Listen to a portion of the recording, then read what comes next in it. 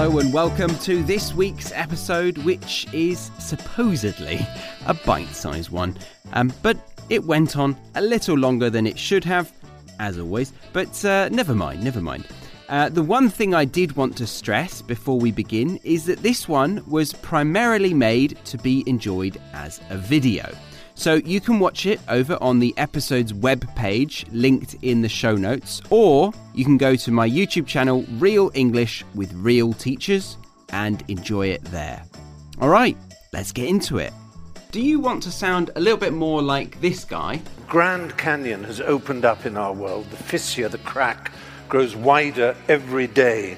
Neither on each side can hear a word that the other shrieks, and nor do they want to. And less like a stuttering, mumbling buffoon who's unable to string a sentence together like... Ah, you can read.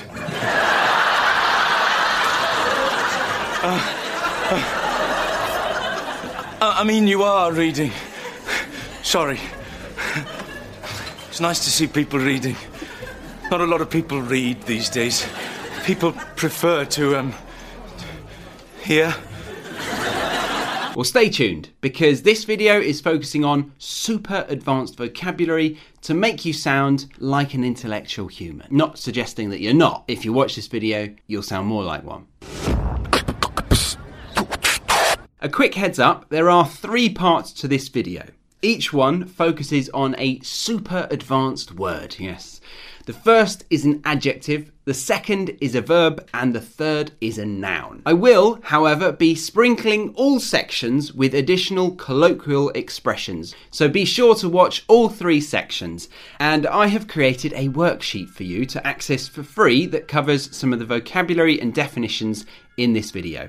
If you would like to access it, all you need to do is click the link in the description box. You enter your name and your email address, and then you will immediately get access to a bunch of free resources I have taken a long time to make for you. So click that link in the description box that says free worksheet, and you can enjoy that whilst consuming this episode. And if you stay till the end, I have a pretty methodical approach to explaining advanced vocabulary. There's a 5-step process involved that I have found very effective over my years of teaching English. And if you stay till the end, I will teach you that process.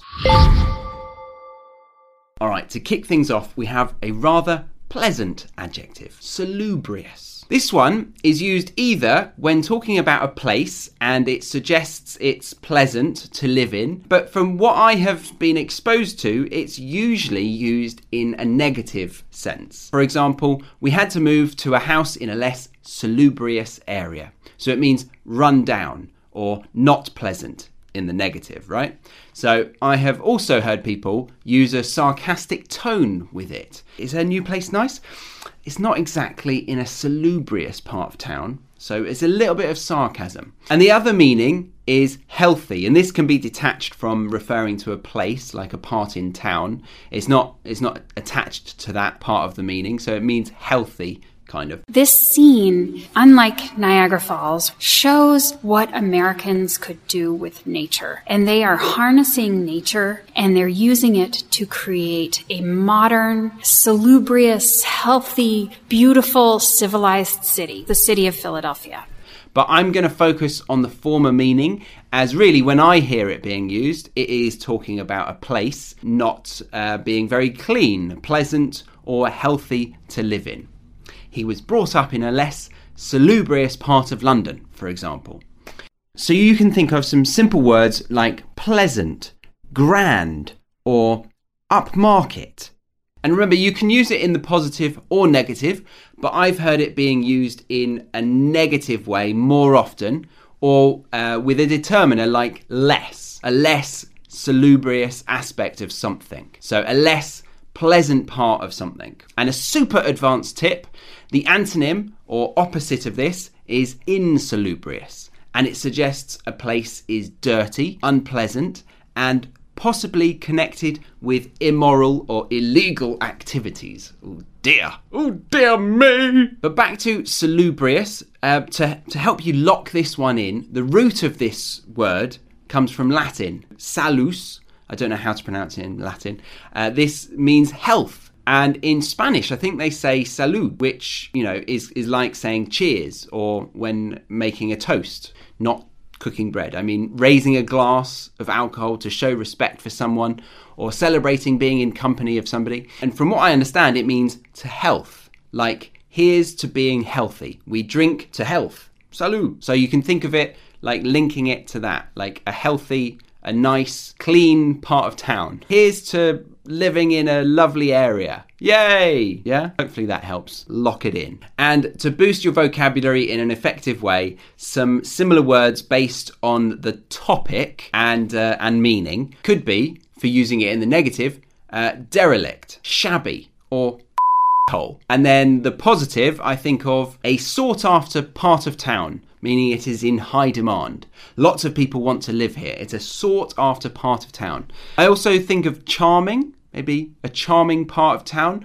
although charming can be suggesting a calmer, more beautiful and picturesque part of town or area. I'd say some coastal villages in the UK are charming, but they're not as sought after as a house in central London, or to stereotype even more aggressively, Chelsea, for example. Chelsea is a very sought after part of town, and you could definitely say Chelsea is a salubrious part of London. And the last positive adjective towards a nice part of town that I'd like to teach you or remind you of is gentrified. Gentrified, meaning a place has now become very nice. It has been improved and is now a nice location. And it often is used when a part of town wasn't so nice. Like the place that I live in right now in Sydney, apparently 20 years ago, it was a bit of a hole. But now it's been gentrified and it's lovely. There's loads of cafes, lots of restaurants and high-end fashion shops. So yeah, it's now been gentrified.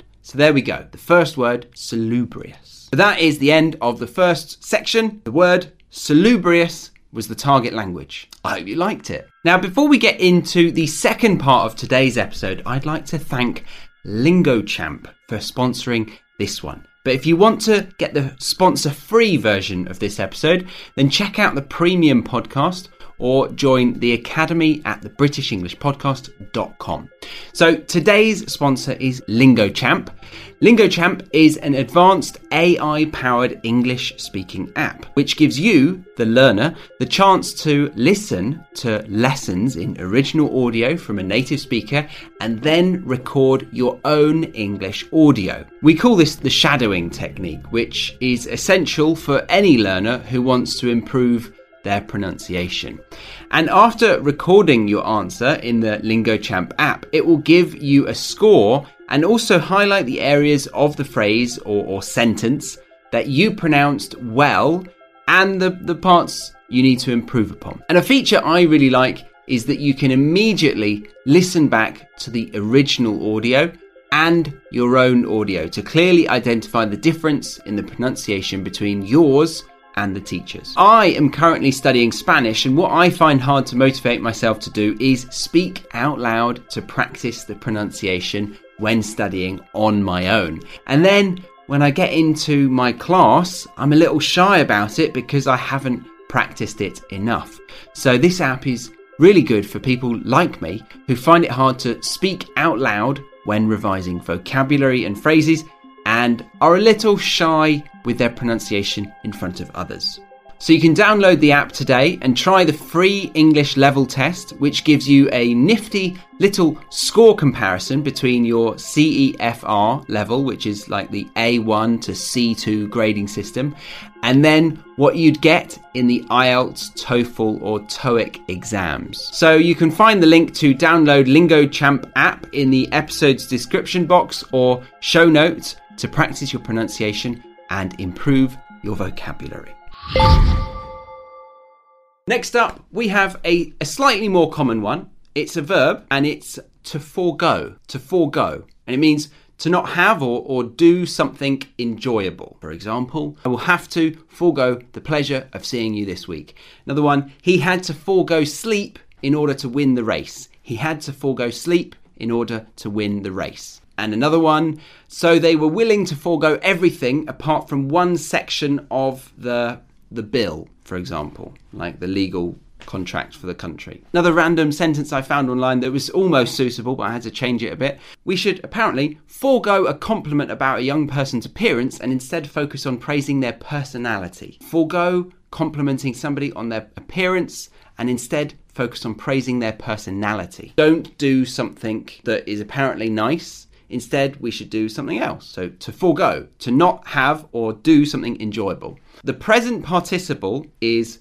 foregoing. I am foregoing cake for the next 2 weeks. Now, I used that example deliberately to highlight how formal this word is, to forego. And maybe you sensed that this was an unnatural pairing of context and vocabulary. Cake is common. A more natural one with forego, a more formal word, could be, I am foregoing highly calorific foods for a fortnight. Or, in the past, he forewent overly indulgent foods for a short period of time. And then finally, the past participle is foregone. The opportunity to scoff one's face is being foregone, which is a real tragedy. Again, scoff your face is informal, so it doesn't pair very well. Hopefully, by showing you these unnatural pairings, you get a better sense of where to put it in your language and in your communication with people. And if you didn't know, to scoff one's face means to eat like a pig, eat aggressively a lot of food, scoff it in there. So somebody who uses the verb to forego might not scoff their face in public. And then to touch on the collocations associated with forego, I hear people using have to forego something, decide to forego something, and be prepared to forego something. I also hear the adverb willingly being used. So to happily not do something enjoyable. I often willingly forego a coffee in the morning as I prefer to not be late for class. This is a lie, an absolute lie. I would begrudgingly forego a coffee just to be on time for something. Begrudgingly, yes. Begrudgingly forego. Unwillingly forego. Resent it. Again, that is an informal sentence. I'd sound ridiculously pretentious saying forego in that context, whereas a formal situation, like in a business meeting, is a perfect place to use this word. I actually challenged my partner to think of an example on the spot, randomly, like in the moment, on the spot. Yeah, we're pretty saucy as a couple, aren't we? Our conversations are raunchy. And she said, an example, considering the international travel restrictions, I'd still rather have a getaway somewhere nearby than forego the chance to have a holiday this year. So she wants to go somewhere local instead of not go anywhere at all. And I'll come clean and say that required a little bit of coaxing out of her. And actually, before that, I very rudely asked her, if you had more advanced vocabulary, or if you used more advanced vocabulary, would you use this verb forego? She was like, what's a verb? I said, to forego, to forego. Would you use that in a sentence? And she nearly slapped me and she said, I'll have you know, I used it in my last Zoom meeting, so you. So at the price of me being in the doghouse with her, you know it's a word that is worthy to enter your long-term memory. To forego something.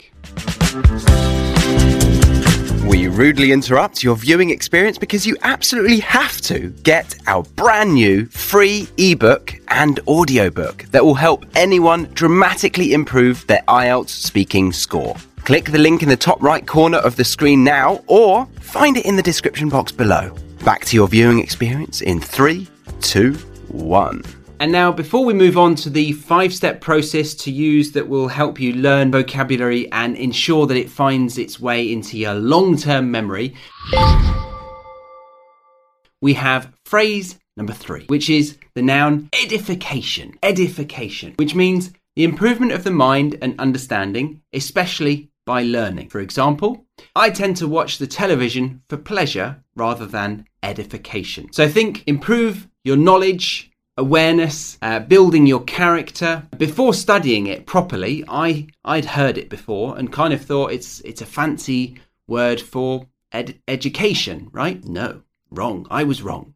There's a significant difference that makes it pretty useful, in my opinion. So while education is the process of imparting knowledge, skill and judgment, edification is building up, especially in a moral, emotional, or spiritual sense through encouragement and instruction. I like to think of a mnemonic of a holy book like the Bible, getting it on with a school textbook, getting it on, making a baby, having some fun together. So the Bible might pass judgment on that. Them getting together would create the process or the noun edification. We've got education and we've got spiritual awakening, both of them together enhancing us, informing us. Yeah, that is edification, I'd say. So the process of improving yourself, especially in terms of morals and religious knowledge. For example, the purpose of the religious schools was to edify the youth according to the religious traditions of the area. Another one,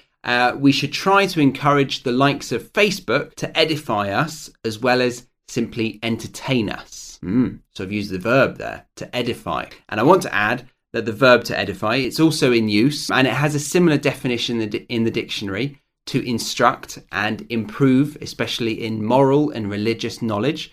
But then it has closely associated words like uplift and elevate. And I've watched a few clips of people using it in this uplifting sense. I think they are a little incorrect in their interpretation of it, but as language evolves through constant adaptations and often through misunderstandings, you might want to know that these videos that have an American corporate feel to them used it in ways that essentially mean to promote or big up or boost something or somebody's importance or significance. But as I said, those are some examples I found on YouTube, but really the dictionary doesn't have those examples. So I'd say to promote, elevate, or uplift in this sense is a little bit wrong, or it might be in the business English world that I'm not aware of. So really, I want you to think of spiritually educating yourself, or spiritual education. Yeah, then the adjective, something is edifying, means it is likely to improve your mind or your character,